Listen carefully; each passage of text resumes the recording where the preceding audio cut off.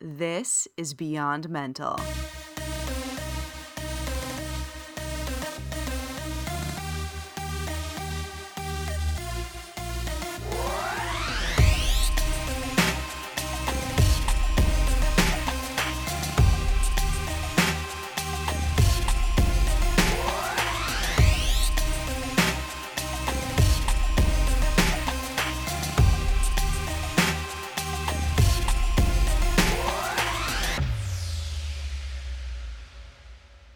Night after night, I barely slept, yet I revved with energy.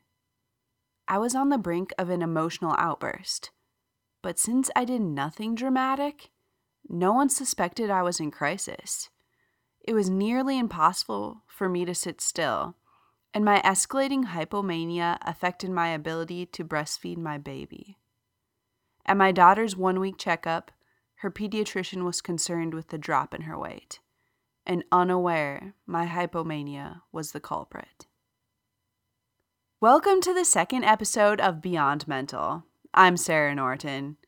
What you just heard was not part of my story, but an excerpt from a book by Dyane Harwood, Birth of a New Brain. Dyane actually contacted me about Mental the podcast just as it was wrapping up. But as I heard her story and read her book, I knew it would be impossible for me not to include her in this project. And so here she is, on this extra episode just for her. If you have listened to previous episodes, then you know the Mental Project has been an investigation into postpartum depression and anxiety. But what if I told you those aren't the only perinatal mood disorders? What if I told you that beyond postpartum depression and anxiety, some experience postpartum OCD, postpartum PTSD, postpartum psychosis, and, as Dyane experienced, postpartum bipolar. Dyane's experience is the topic of her book, Birth of a New Brain. One of the things that drew me most to her book was that her project is an investigation too. She has only her story to tell, her experience, and the things she has learned along the way. I feel like we're kindred spirits in that way, and it was such a pleasure to get to talk to her. I have just a few clips to share with you from our conversation so that you can get to know her a little bit and get to know a little about the things she has to share. To start our interview, I asked her, "Tell me about when you were first diagnosed with postpartum bipolar." It happened 11 years ago. It was 2007, and I was about to give birth to my second baby, my little girl Marilla. And I walked into the maternity hospital thinking I was fine, and then the birth actually triggered what I had was a latent bipolar disorder. My dad had bipolar 1 disorder, and so I had the genetic predisposition to this mood disorder. And so when I had a baby, there was a few factors that triggered bipolar disorder, and the way I appeared to everyone wasn't the typical postpartum depression. It was the opposite. It was postpartum hypomania at first, which is the lesser mania where I just seemed happy. And I felt happy, but as I read about it in the book, Sarah, I knew something was wrong. You know, we always know if something's really wrong with us, and then we shove it aside.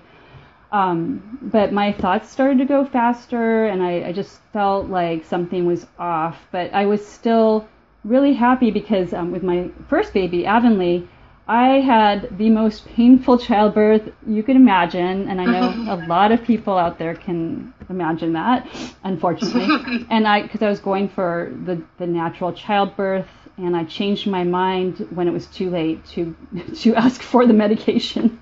Oh, wow. So for the second baby, I decided to go for an epidural, and it just was like night and day. I mean, I was literally laughing when my second baby was born because I could not believe that childbirth could be painless. And I had a really cool doctor who was very happy and upbeat. So the whole thing was really happy and a great experience, and I felt happy. But then basically it just unraveled. It's just it just got worse and worse with the mania. I stopped sleeping. I did this really strange thing called hypergraphia, which is when you can't stop writing. You just write and write and write, and you write, if you can't find paper, you write on your arm or the bathroom mirror or weird objects. I didn't do all of that, but I found out other people have done that. And it's actually linked to temporal lobe epilepsy usually, but it does happen with people with bipolar disorder. So when that, and then, then my husband was like, what's going on? There's something wrong. And it just, I was able to get some sleep, get a sleeping medication, and kind of keep the symptoms at bay. But then 6 weeks later, they returned because I don't know if you remember my book. I'm a total sugar addict. I went to my brother's wedding, and I just went off on chocolate and champagne, and it just reactivated the mania to the point where I had to admit myself to the psychiatric ward, which I never in a million zillion years thought I'd be the one walking in for treatment. And did that help? How were you when you left the ward for the first time, the psychiatric ward? What happened then? Oh my God, that's a really good question. Actually, no one's ever asked that. That's a really good question. It totally helped, but it could have been so much better, just the whole experience from start to finish. And the good news is that nowadays things are so much better for moms who would be in the same situation in so many ways. But with me, I did I got diagnosed correctly. I had a really nice doctor or psychiatrist, the chief psychiatrist, give me the news, which I was very lucky to have. But I was still manic, and I was in shock, and so I left, and I had a baby and a toddler, and my husband didn't have a dog back then, but I missed them, and I was still breastfeeding, so they couldn't find me a breast pump at the unit, even though the maternity ward was 2 minutes away. So oh my gosh, I know. I remember thinking, God, it was imperative that I went there. I don't regret going there. It helped. And when I left, I was pretty much in shock, and I wasn't depressed yet. That's the biggest part I think I should emphasize, is the depression didn't hit. So, and I was functioning. I wasn't psychotic. I was only there a few days. So no one said, I think she can't handle going back to her life, including me. And, you know what happened. You read the book. Right. Totally. So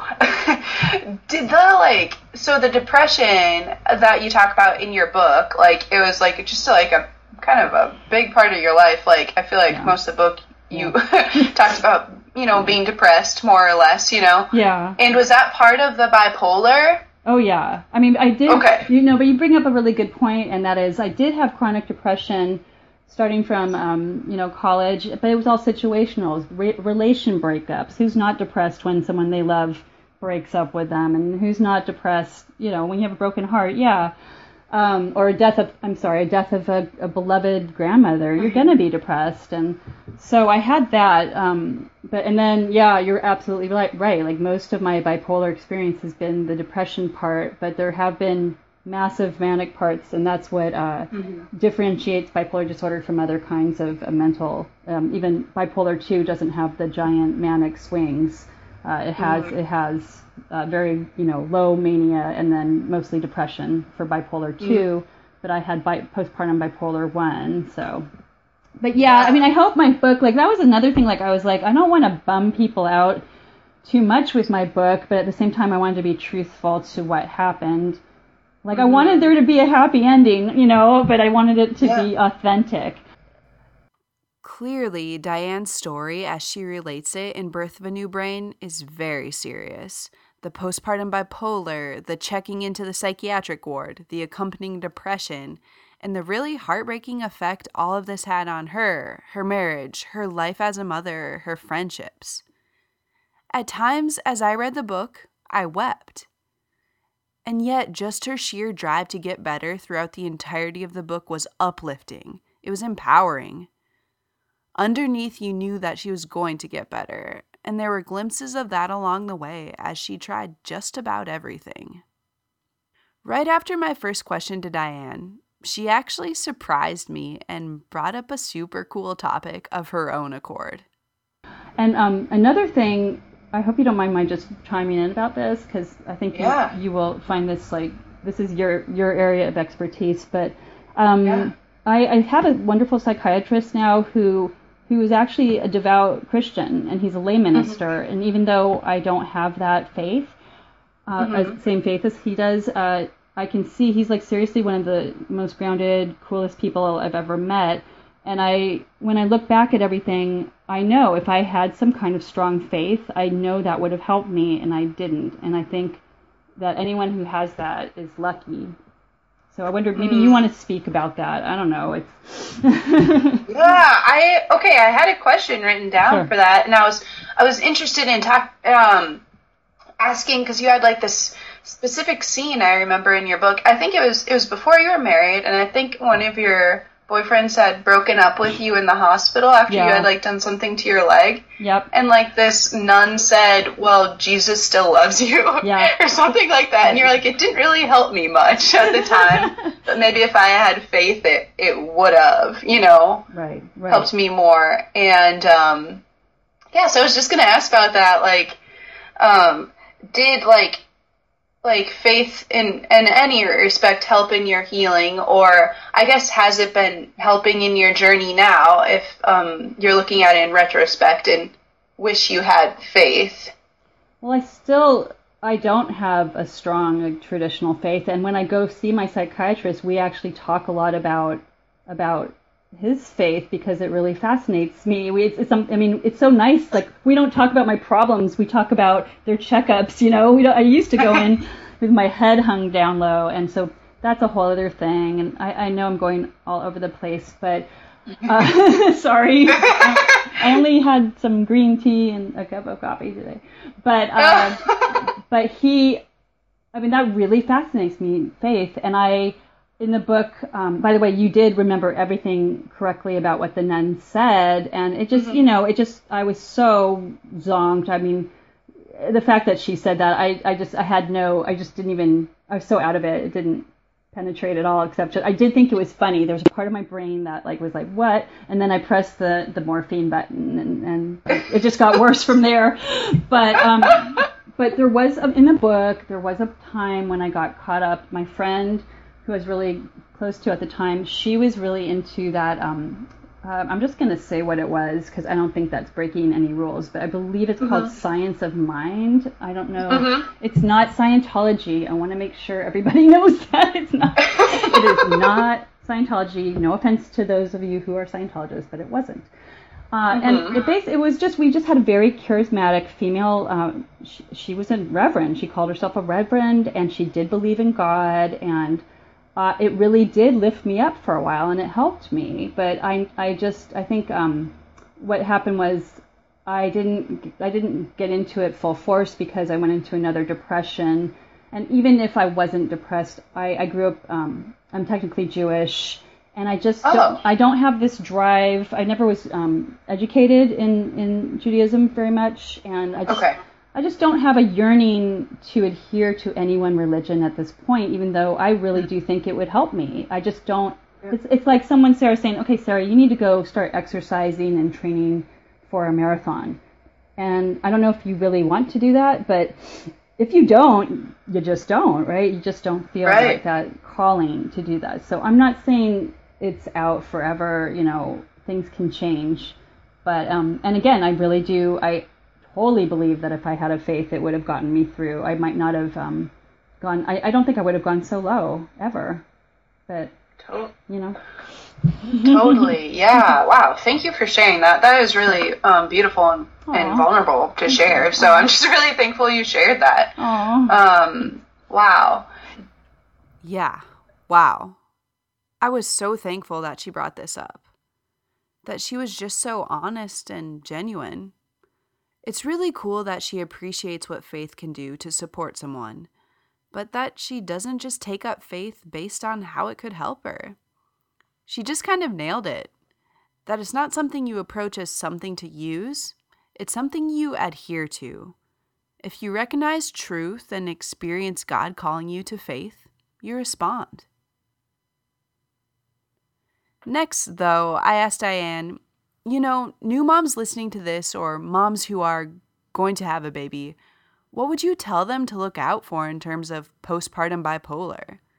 What are some telltale signs that new moms can maybe pick up so that they can go in and get the help that they may need? The first thing is, what is fantastic is there is now a very brief questionnaire specifically designed to see if new moms might have the chance of getting bipolar disorder. And it's like a page worth, and it literally takes a couple minutes to ask the mom.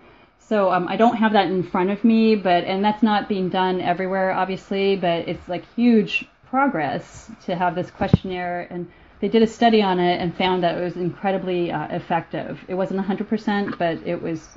They were astounded at how great a job it did.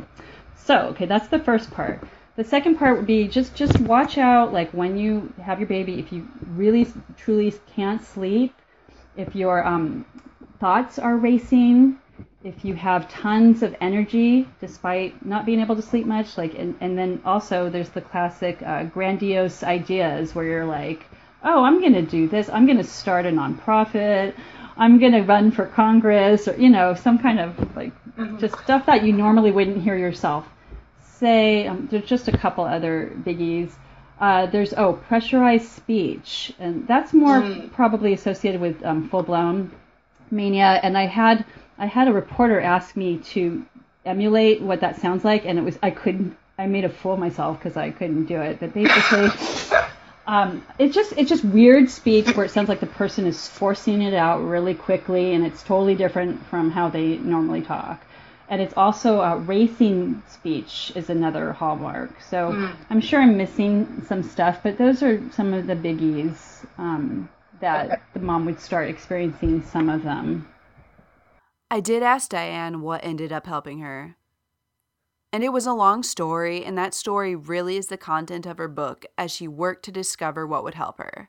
But ultimately, she does take 2 different medications, one to address the bipolar and another for the depression. If you want to know more specifically about her journey and what she tried, and more about the solution that has helped her, I definitely want to point you to check out her story further in her book. Side note, Birth of a New Brain is the first full book I've read since being married. I'm a reader. I like to read. This is the one that reignited that for me.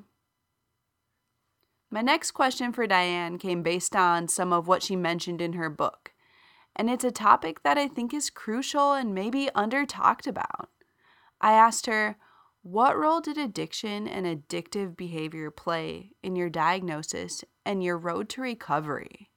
I grew up with an alcoholic dad, and I know you understand this already. I totally love my dad, and we were so close. I mean, he cried when I told him about my diagnosis of bipolar disorder. He cried on the phone. I'll never forget that, when I called him from the hospital.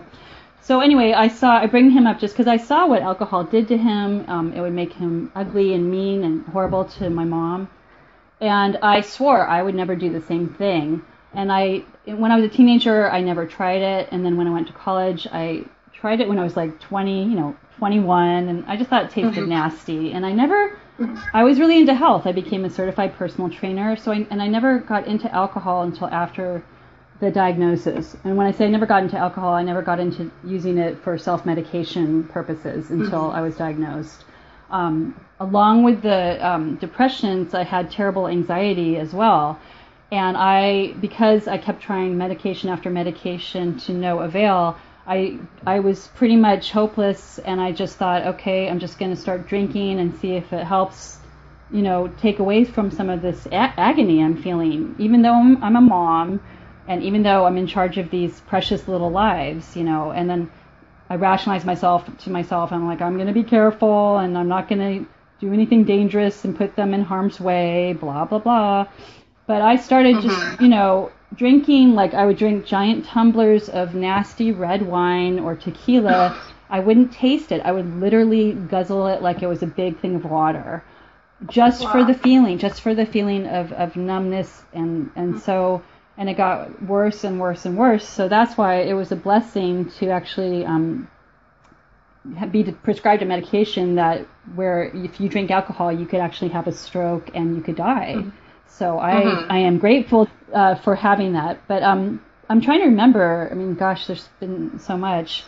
I reached a point where I had to give up the alcohol before the medication, but I think they were just half-hearted attempts, to be honest. And I think it's funny when you can't remember your own life that well, but I know I literally haven't had a drop of alcohol since my first pill. So 2013, I've been 100%.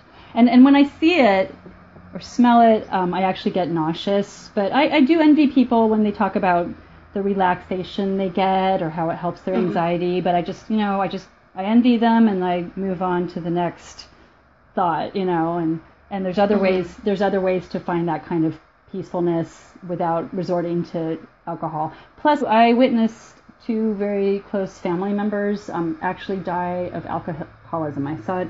I can't say it, but I saw it in front of my face. I saw what happens when that is the only reason you're dying, and that really affected me. Like, I'd never seen that up close before. So, I know some of your listeners drink. I don't mean to make you feel bad about your drinking responsibly, but I've just been around such extremes. It's a different kind of force in my life. I think what I'm struck by most here is the idea of a sort of fortunate tragedy. Oh, happy fault, as they say. How perhaps sometimes it takes hitting rock bottom or getting put face to face with the fact that your addiction will destroy you. That can be the moment you turn and make a change. I think this is a real mystery, and it's beautiful to see it play out in Diane's life and her choices. And it's beautiful to see how Dyane approaches it with such grace and generosity. My final question for her: what would you like to say to inspire moms who may be struggling postpartum? Just know that it gets better, even though, like, here I'm telling everyone about I call it the worst case scenario, horror story. It gets better. And just know that you can reach out to people and organizations like Postpartum Support International, or just in your local town. They have like postpartum wellness groups that are awesome, and you can actually make friends there. There's baby groups, just don't be afraid to like join a couple groups.